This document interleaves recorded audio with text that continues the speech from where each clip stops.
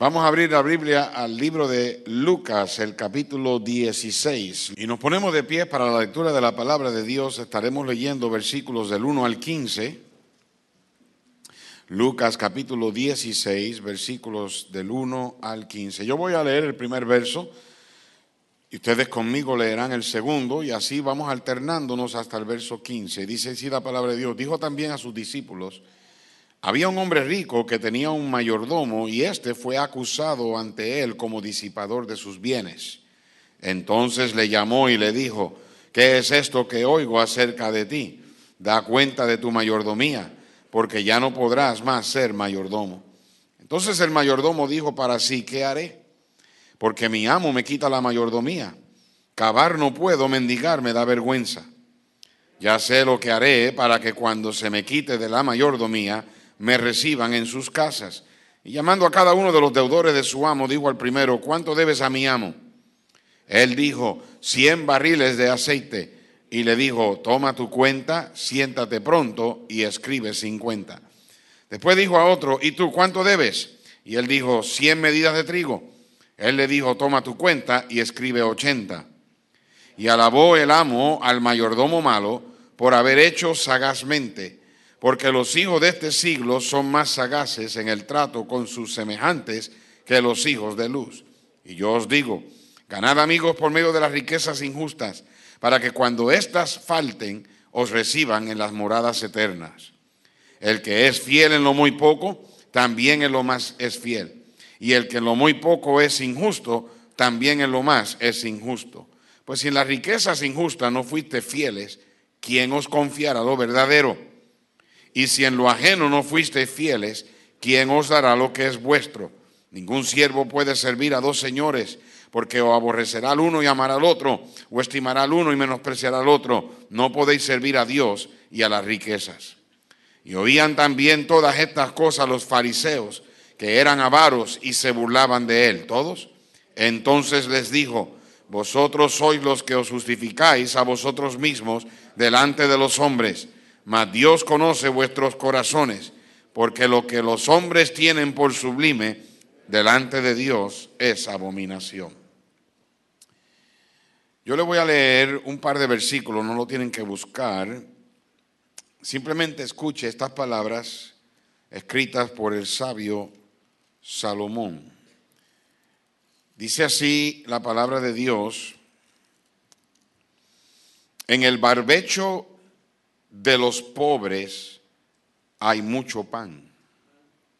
Nota que dice en el barbecho de los pobres, no en el barbecho de los ricos. Dice que hay mucho pan, mas se pierde por falta de juicio.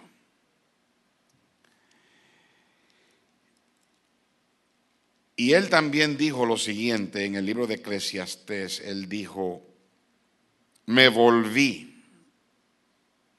y vi debajo del sol que ni es de los ligeros la carrera, ni la guerra de los fuertes, ni aun de los sabios el pan, ni de los prudentes las riquezas, ni de los elocuentes el favor, sino que tiempo y ocasión acontecen a todos.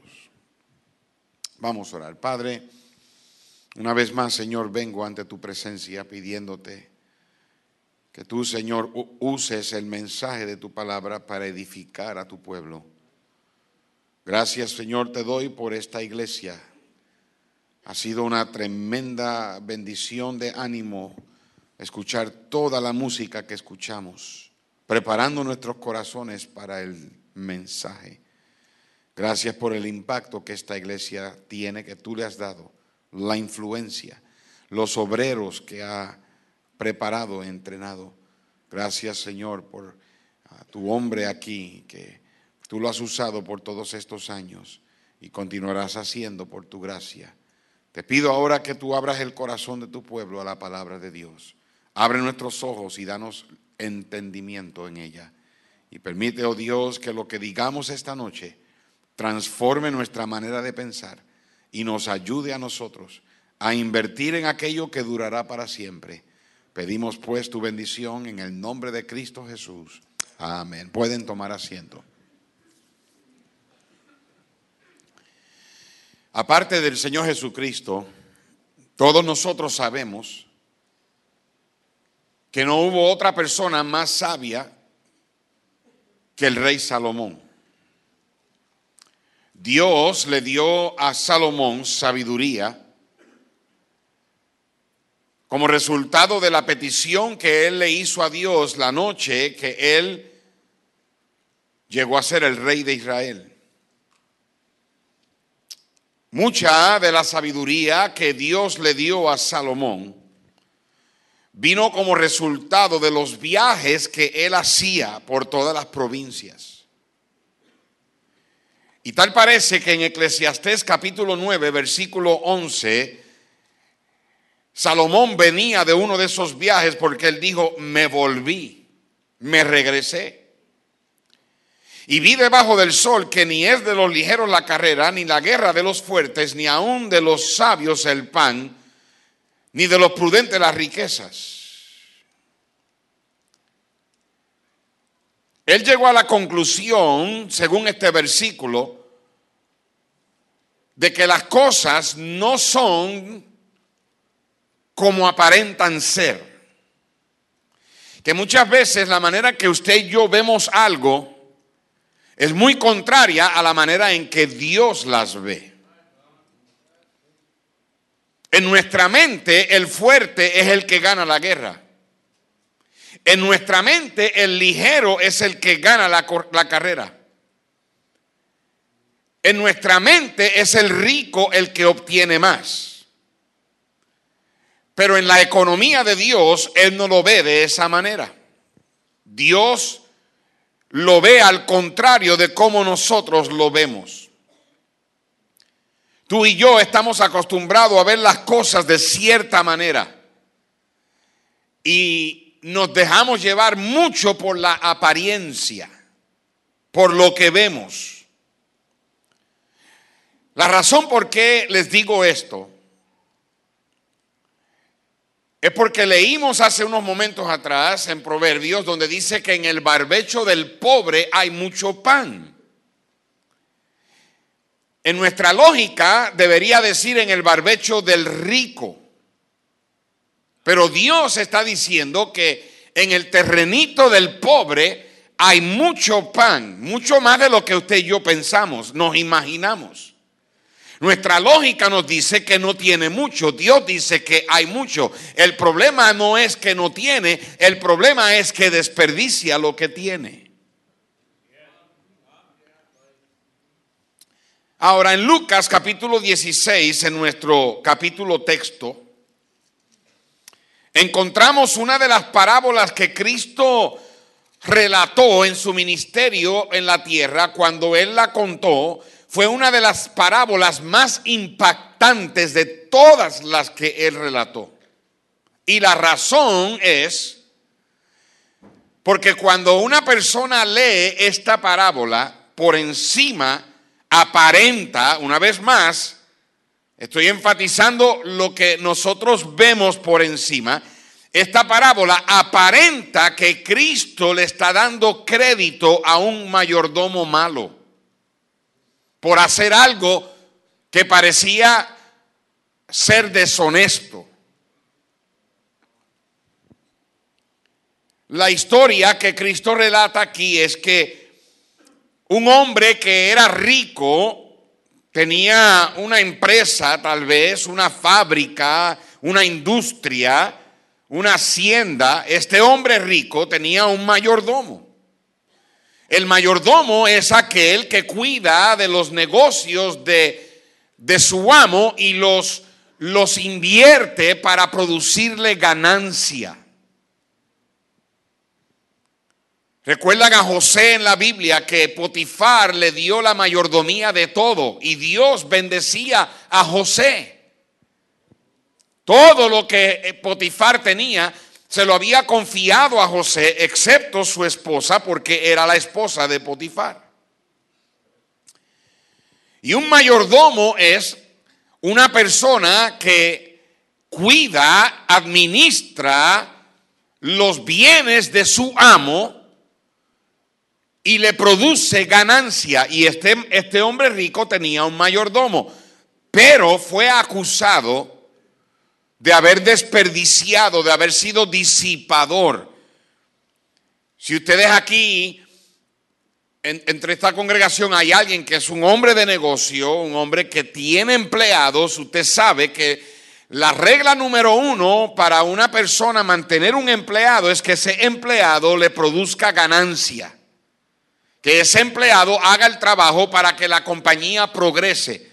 En el momento de que uno de sus empleados comienza a hacerle daño a la compañía o a causa que la compañía comience a perder, el patrón despide al empleado. Eso fue lo que pasó aquí. Cuando este mayordomo fue acusado delante de su amo rico de que él era un disipador, entonces el amo lo llama y le pide cuentas. Le dice: ¿qué es esto que yo escucho? Me trajeron el reporte.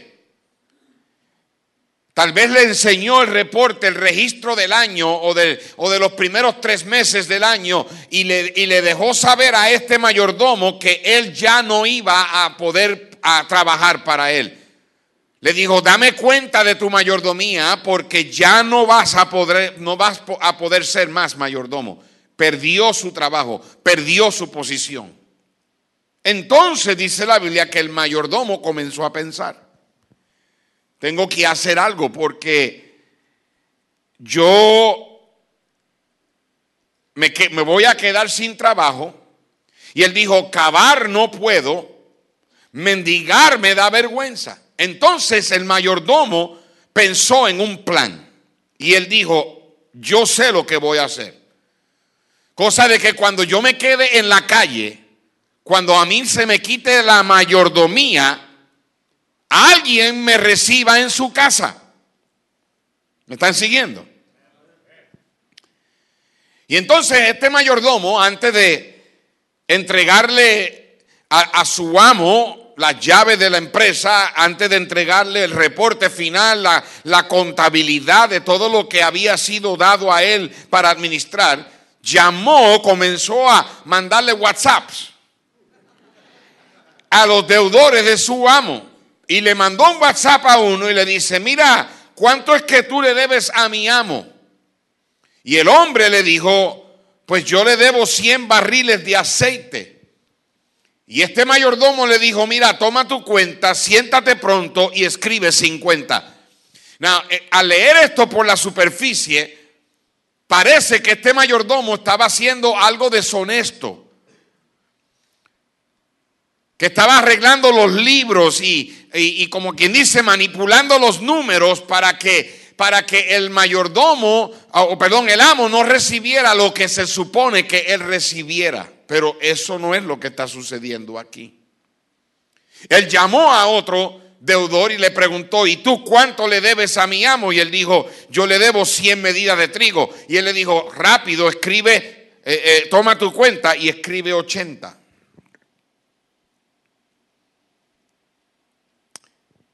Y entonces dice la palabra de Dios que cuando el amo le pidió al mayordomo que entregara la mayordomía, dice que el amo alabó al mayordomo malo por haber hecho sagazmente.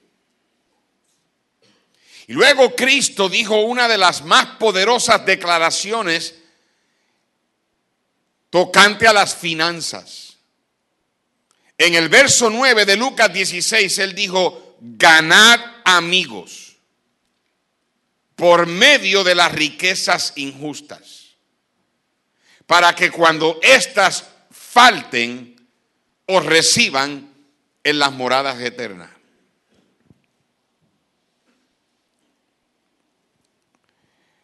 Todos nosotros podemos aprender de 2 clases de personas: o aprendemos de las personas que hacen las cosas bien, o aprendemos de las personas que hacen las cosas mal.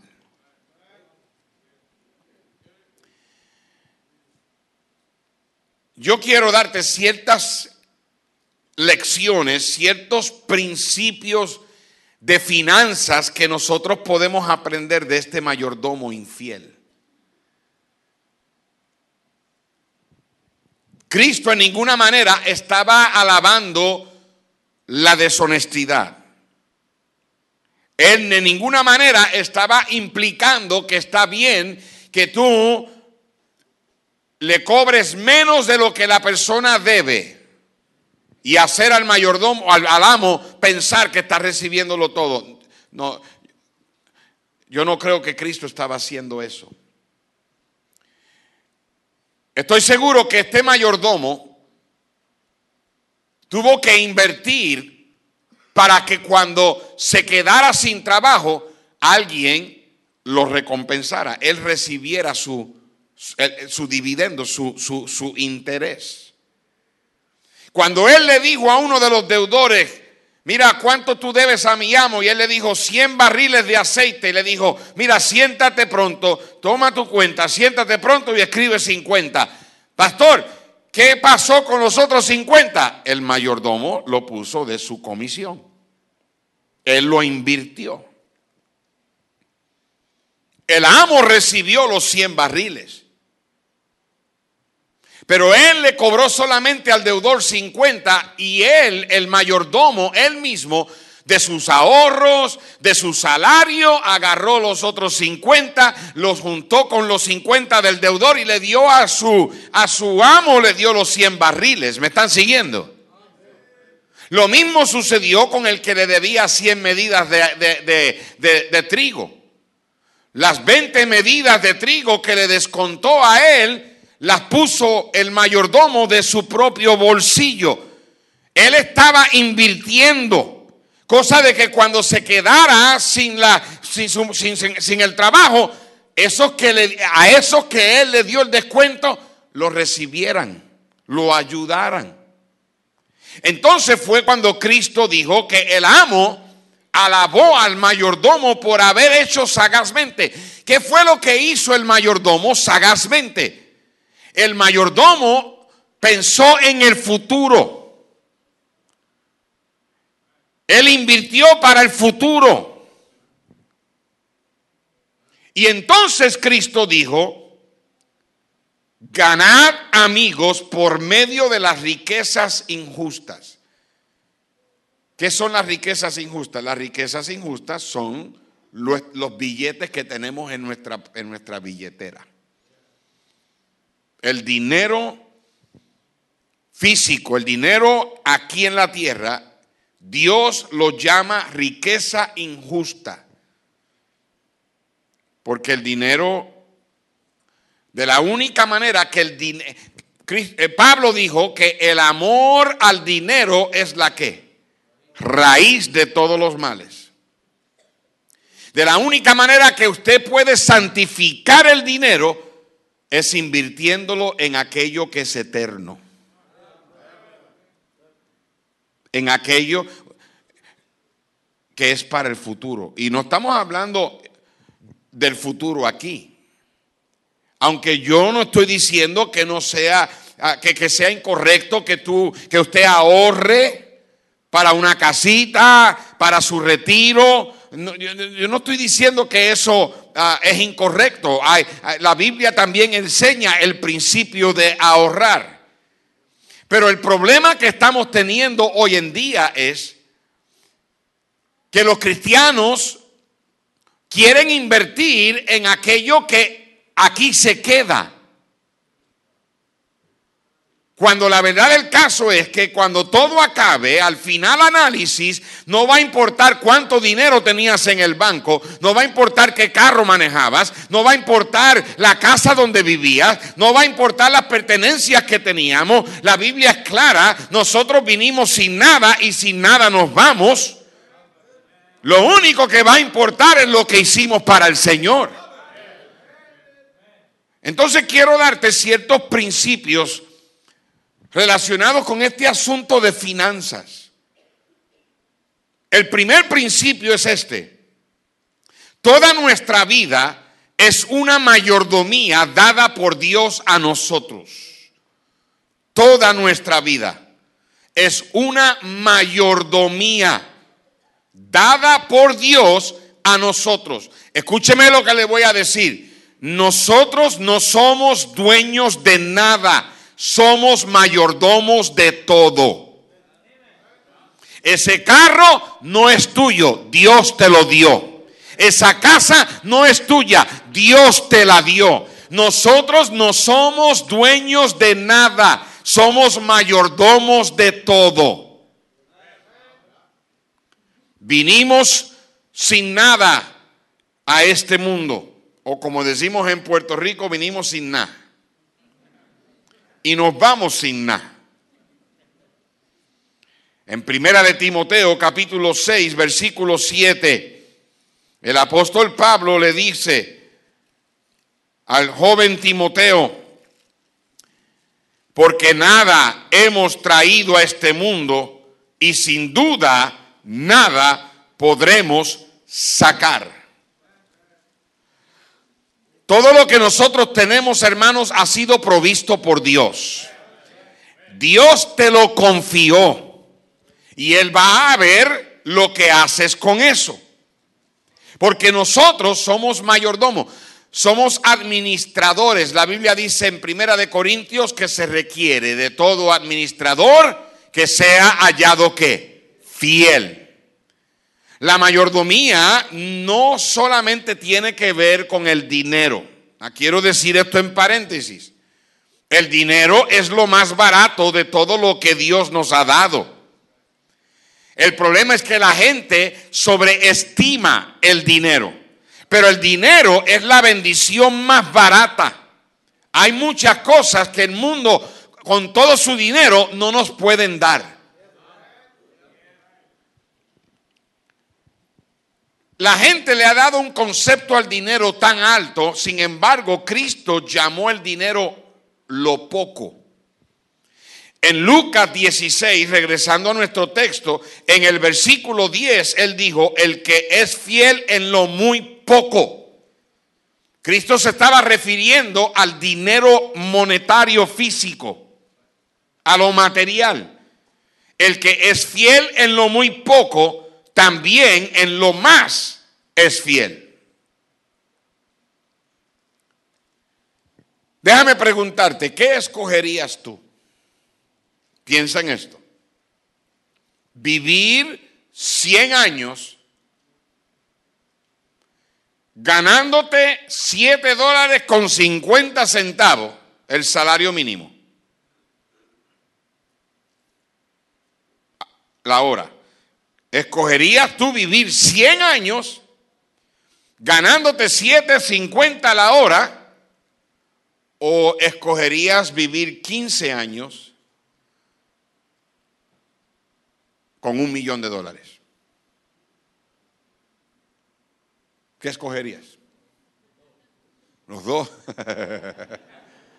¿Ah?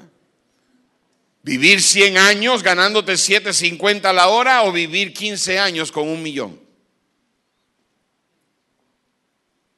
¿Qué cree que escogeríamos? ¿Ah? ¿Lo están pensando? La verdad del caso es que la mayoría de la gente en su juicio cabal escogerían vivir 100 años. Porque la vida vale mucho más que el dinero. En Lucas capítulo 12, versículo 15, Cristo dijo: mirad y guardaos de toda avaricia, porque la vida del hombre no consiste en la abundancia de los bienes que posee.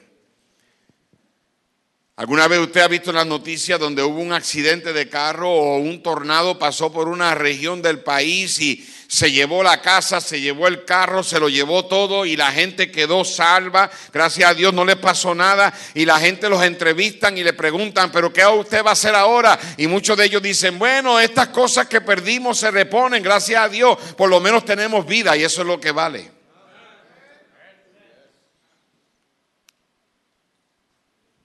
Pero la mayordomía no solamente tiene que ver con el dinero. La mayordomía también se tiene que ver con el tiempo. Todos nosotros aquí tenemos la misma cantidad de tiempo que todo el mundo tiene, 168 horas a la semana. Usted no tiene más tiempo que otro. Si el Señor viniera esta noche a las 11 de la noche, si supiéramos que Cristo vendría esta noche a las 11 de la noche, todos aquí tendríamos el mismo tiempo que nos queda. No importa la edad que tengamos. La gente se cree dueña de las cosas, pero no somos dueños de nada. Un mayordomo no solamente cuida de las cosas de su amo, pero también las invierte, también las multiplica, le produce ganancia.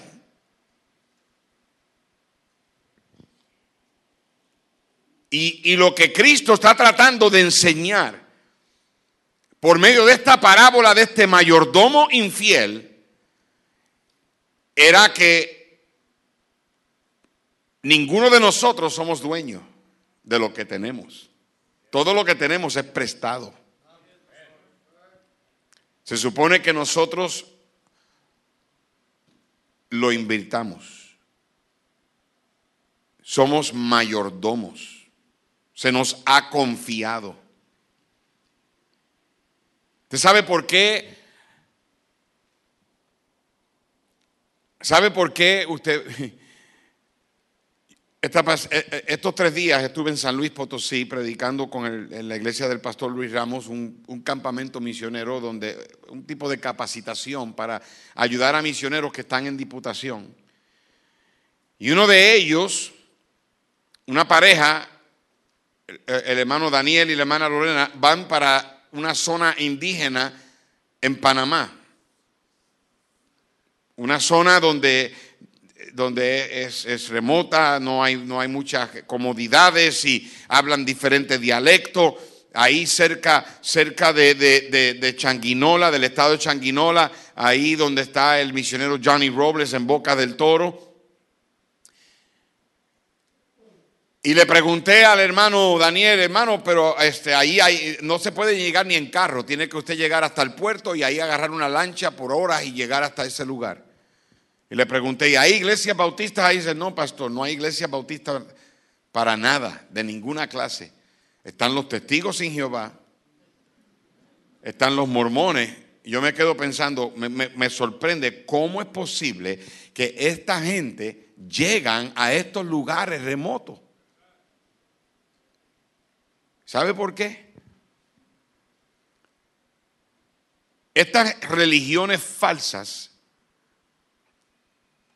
tienen un concepto acerca del dinero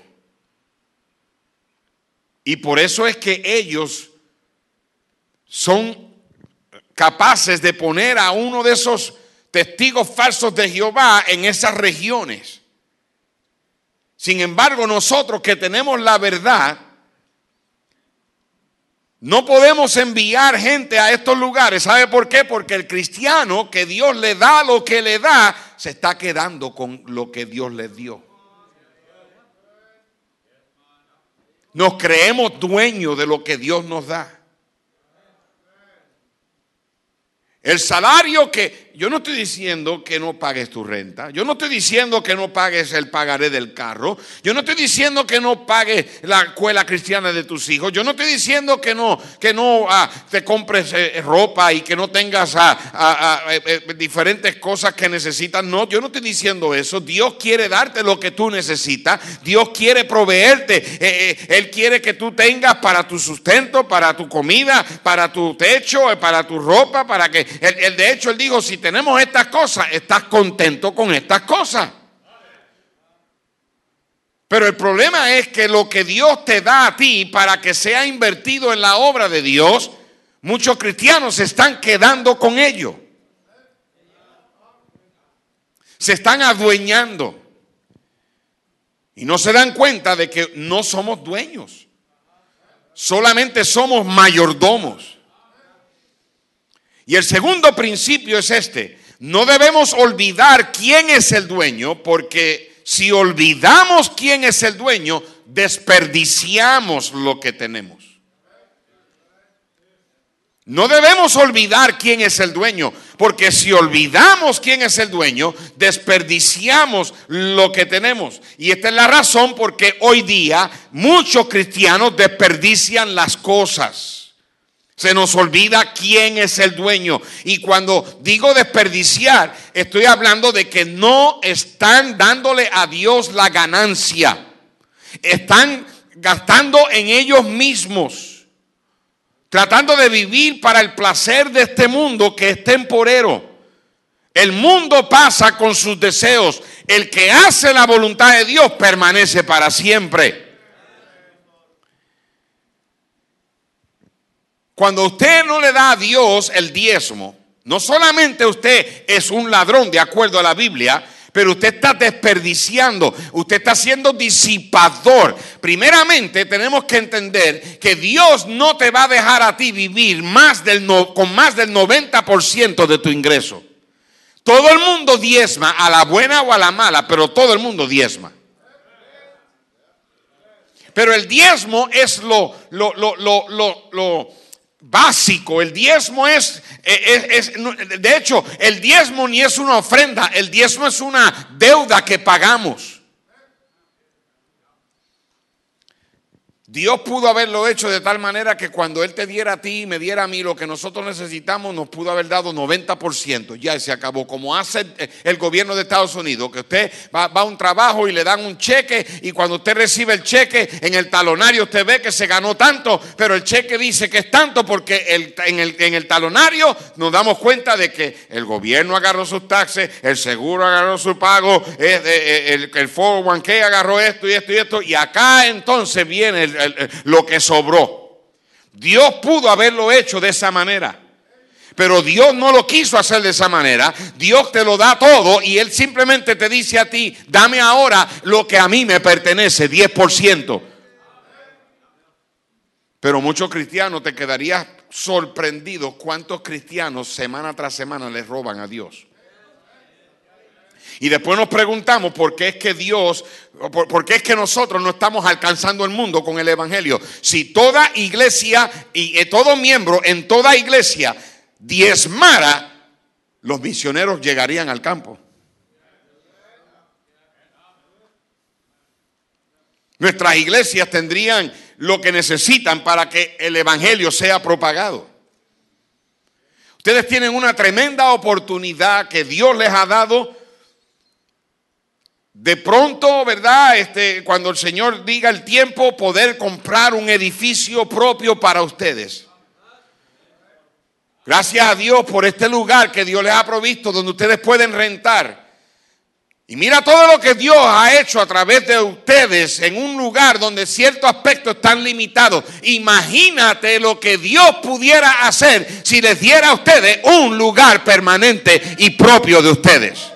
Por eso es que Cristo dice: el que es fiel en lo poco, también en lo mucho es fiel. Ustedes aprenden a ser fieles en lo que Dios les da. Y cuando digo fieles, es que ustedes inviertan en el futuro, inviertan en lo que Dios necesita. Dios necesita que la Iglesia Bíblica Bautista de Long Beach, California, tenga un lugar, tenga un edificio donde puedan tener un instituto, una escuela cristiana con salones y con propiedad, y puedan a crecer el doble, el triple de lo que tienen, y puedan causar un gran impacto, y que de aquí muchos obreros salgan y muchos misioneros salgan, y que Dios haga algo grande a través de esta iglesia, si esta iglesia se propone darle a Dios lo que Dios quiere.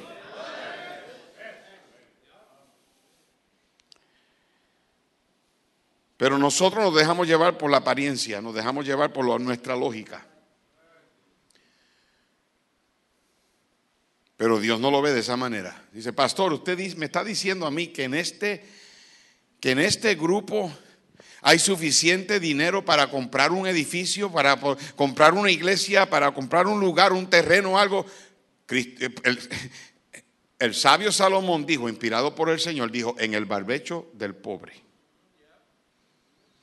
hay mucho pan. Esto me lleva a mí al tercer principio. Y es que Dios corrige el desperdicio quitándolo, quitándotelo. El cristiano que usa el diezmo lo está disipando, y por eso es que Dios te lo quita de otra manera.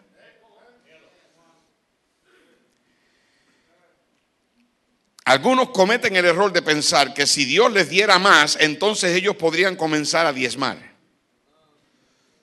No, no te das cuenta de que Dios no te da más porque ya estás desperdiciando lo que Él te ha dado. Si no diezmas ganándote $2,000 al mes, ¿qué te hace pensar a ti que vas a diezmar si te ganas $5,000 al mes? El que es fiel en lo poco, será fiel en lo mucho. Dios prueba tu fidelidad dándote un poquito. Y cuando Él ve que tú y yo invertimos, lo ponemos en el lugar correcto y le producimos ganancia, te garantizo que Dios va a decir, déjame darle más porque Él me va a producir más a mí. El problema no es que ganas poco. El problema es que desperdicias mucho.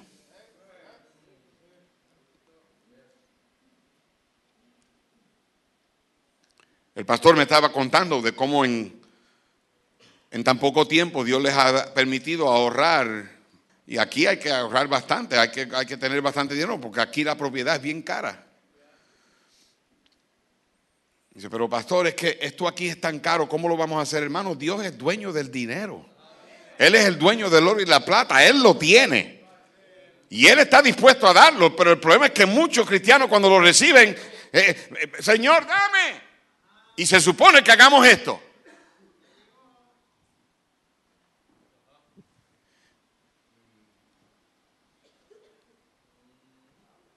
Eso es lo que se supone que hagamos.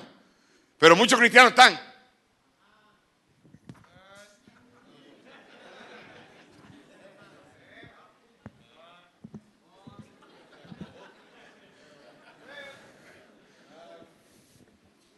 ¿Me están siguiendo?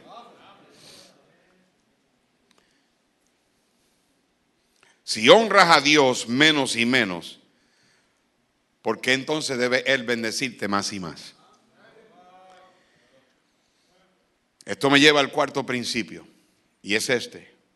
De la manera que corregimos el fracaso del pasado, es planeando para el futuro. Eso fue lo que hizo este mayordomo.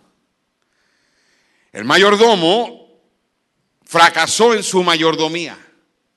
Perdió su trabajo, pero corrigió el fracaso pensando y planeando para el futuro. Dice la Biblia en el verso 6 de Lucas, en el verso 8 de Lucas 16, y alabó el amo al mayordomo malo por haber hecho sagazmente. ¿Por qué? Porque los hijos de este siglo son más sagaces en el trato con sus semejantes que los hijos de luz. Y yo os digo, ganad amigos por medio de las riquezas injustas.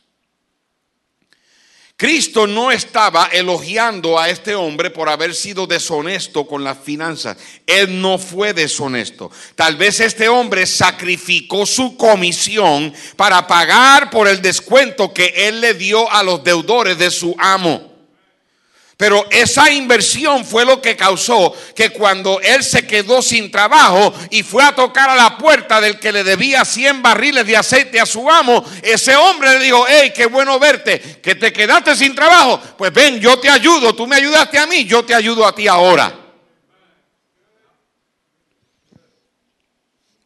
El verso 10 implica que él sabiamente planeó para el futuro. El que es fiel en lo muy poco, también en lo más es fiel, y en lo que en muy poco es injusto, también en lo más es injusto. Esta iglesia tiene una tremenda oportunidad para planear para el futuro.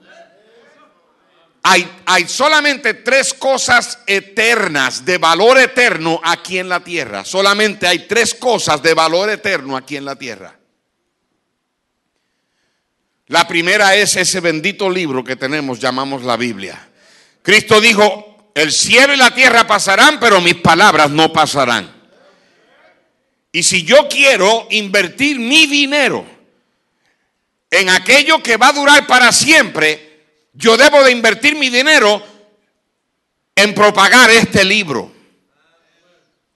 En buscar la manera de que el mensaje de este libro llegue a todas partes y a todos confines de la tierra. también está la iglesia. La iglesia, Cristo dijo que las puertas del Hades no iban a prevalecer contra ella si la iglesia se mantiene en la ofensiva. Pedro dijo, tú eres el Cristo, el Hijo del Dios viviente. Y Cristo le dijo, Pedro, eso no te lo reveló tu papá. Eso te lo reveló mi Padre que está en los cielos. Y a ti te digo que yo voy a edificar mi iglesia sobre esa roca. ¿Quién era la roca? Cristo es la roca. Y él dijo, mientras la iglesia se mantenga proclamando de que Cristo es el único camino al cielo, esa iglesia tiene mi promesa de que las puertas del infierno no la van a detener. Y si yo quiero invertir mi dinero en algo que va a durar para siempre, no solamente en la Biblia, pero hay que invertirlo en la iglesia. No es para que el pastor se haga rico, y no hay nada de malo con cuidar de él, pero no es para que el pastor se haga rico. Hay de esos pastores que chilangos que tienen dedos pegajosos. Se roban las ofrendas. Yo sé de pastores que el lunes en la mañana se van a la casa de los miembros que faltaron el domingo para pedirles el diezmo.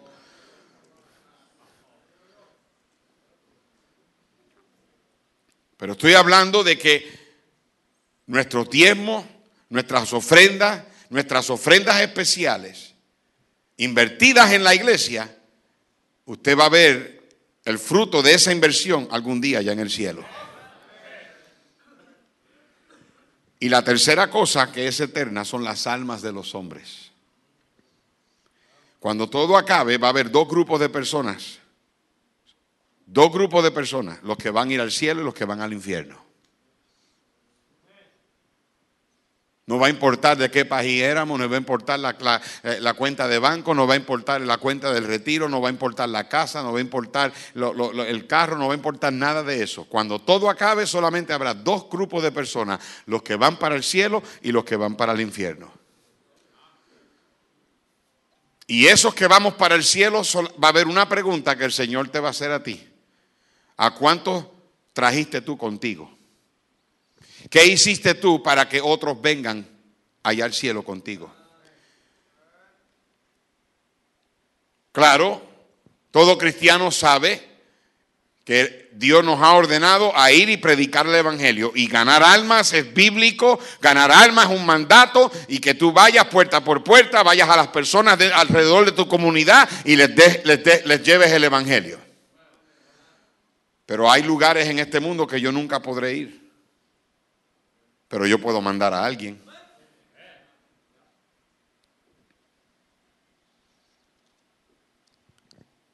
Entonces mi pregunta en esta noche es, ¿qué clase de mayordomo es usted?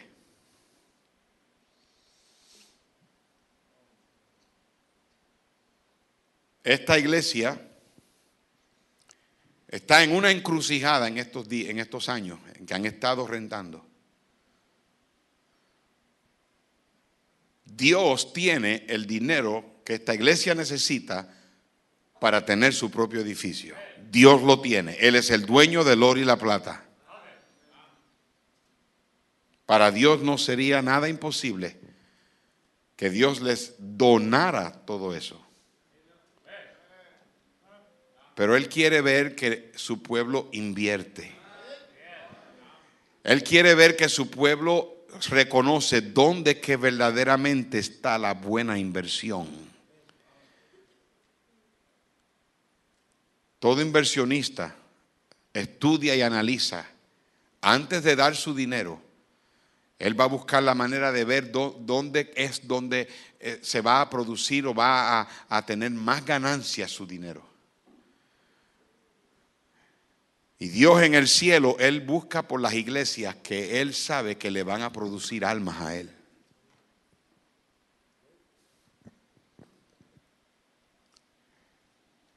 Yo no estoy en contra de que una iglesia tenga un edificio bonito, bancas acoginadas. Y si Dios les da a ustedes ese edificio por el cual ustedes están orando, ese terreno, y Dios les da para el dinero, para el enganche, para comprarlo, lo que sea, no pierdan nunca pierdan El celo que Dios les ha dado por ganar almas. No dejen que ese edificio se convierta en una vaca sagrada. Yo he visto iglesias que comienzan ganando almas y se van detrás de los niños de ruta y de la gente que no tiene mucho dinero y se van detrás de los pobres, y la iglesia tiene un tremendo espíritu, y cuando la iglesia invierte en un edificio y ahora que tienen baños que funcionan, no quieren traer niños a la iglesia para que no tapen el toile con papel. Y ahora que tienen alfombra bien bonita y bancas bien aconginadas, no, ya no vamos a traer esos niños porque... Y muchas iglesias que comenzaron bien, que Dios las bendijo, es triste que hoy están más muertas que el árbol de Navidad del año pasado. Dios no está ni a una milla de esa iglesia. Edificios preciosos, pero vacíos. El sábado ustedes van a recoger una ofrenda milagrosa. Y yo creo firmemente que Dios les puede dar eso y mucho más. Pero requiere que todo cristiano, miembro de esta iglesia, quiera ser un mayordomo fiel. Un mayordomo que sabe dónde invertir, cómo producirle ganancia a su amo. Primeramente, si usted no está diezmando, lo primero que usted debe de hacer es darle a Dios el diezmo. No me pregunte cómo trabaja, yo no sé cómo trabaja. La verdad del caso es que a veces es bien difícil explicarlo. Pastor, Dios solamente quiere el 10% con eso. Yo no sé cómo trabaja. Mira, cuando Cristo vio la multitud y vio que era tanta gente, le dice a los discípulos, ¿y dónde vamos a comprar pan para darle de comer a esta gente? Pero él dice en la Biblia que él sabía lo que tenía que hacer. Y la cosa es que Felipe le dice al Señor, Señor, ni 200 denarios. Estaba hablando del salario anual. Señor, si yo te diera a ti el salario anual mío, aún con eso no podríamos darle de comer a todo el mundo. Y Andrés, de alguna manera u otra, encontró un niño que tenía un Happy Meal, una cajita feliz. Y se lo trajo al Señor y dijo, aquí está este niño que tiene estos pececitos y estos panecitos, pero ¿qué es esto para tanta gente? Y ese es el problema con nuestra manera de pensar. Nos dejamos llevar por la apariencia. Usted dirá, pero pastor, en este grupo de gente, aquí no hay suficiente gente para poder comprar un edificio grande. Pero hermano, el problema no es ese. La solución estaba frente a Natanael y a Felipe, estaba frente a ellos. Se llama el Señor Jesucristo. Cristo agarró la meriendita de ese niño. Le dijo a los apóstoles, siénteme a todo el mundo, que se recueste todo el mundo. Y había mucha gente. La Biblia dice que eran 5,000 hombres, sin contar mujeres y niños. Quiere decir que debe haber, por lo menos habían 5,000 mujeres buscando pensión alimenticia. Y si eran como ustedes los mexicanos, había muchos niños. Se cree que eran por lo menos 20,000 personas. ¿Usted se imagina un restaurante con 20,000 personas? Cristo los manda a recostarse. Habían 12 canastas, le da una canasta a cada uno de los discípulos. Y la Biblia dice que él partió el pan, miró al cielo, lo bendijo. Y ahí va Natanael con una canasta y va a la sección y empieza a darle de comer. Y por acá estaba Pedro con otra canasta y le está dando de comer. Y por acá estaba Felipe con otra canasta. Y cuando la canasta se vacía, ¿te puedes imaginar? ¿Te puedes imaginar a Felipe regresando por más pan? Y veía a Natanael y le decía, ¿y de dónde salió todo este pan? Natanael hace así como los ujieres. Todos los ujieres hacen esto.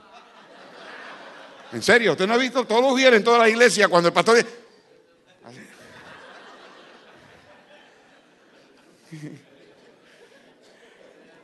Y Natanael le dice, pues yo no sé.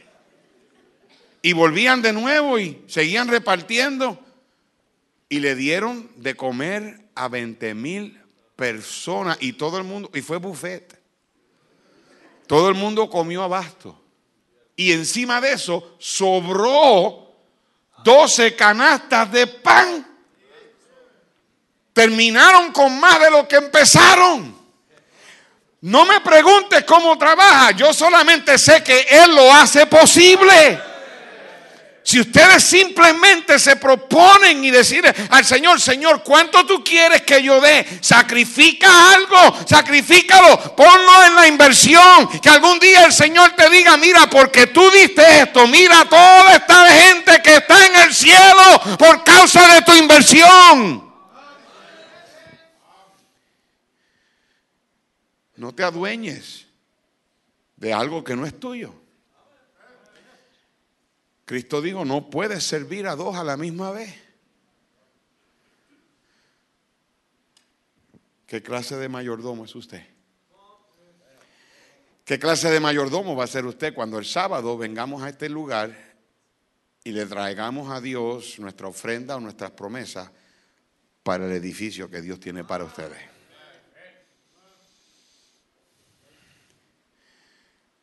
Sinceramente les digo,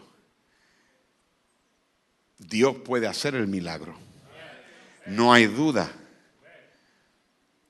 Pero Dios quiere ver si usted está dispuesto a invertir.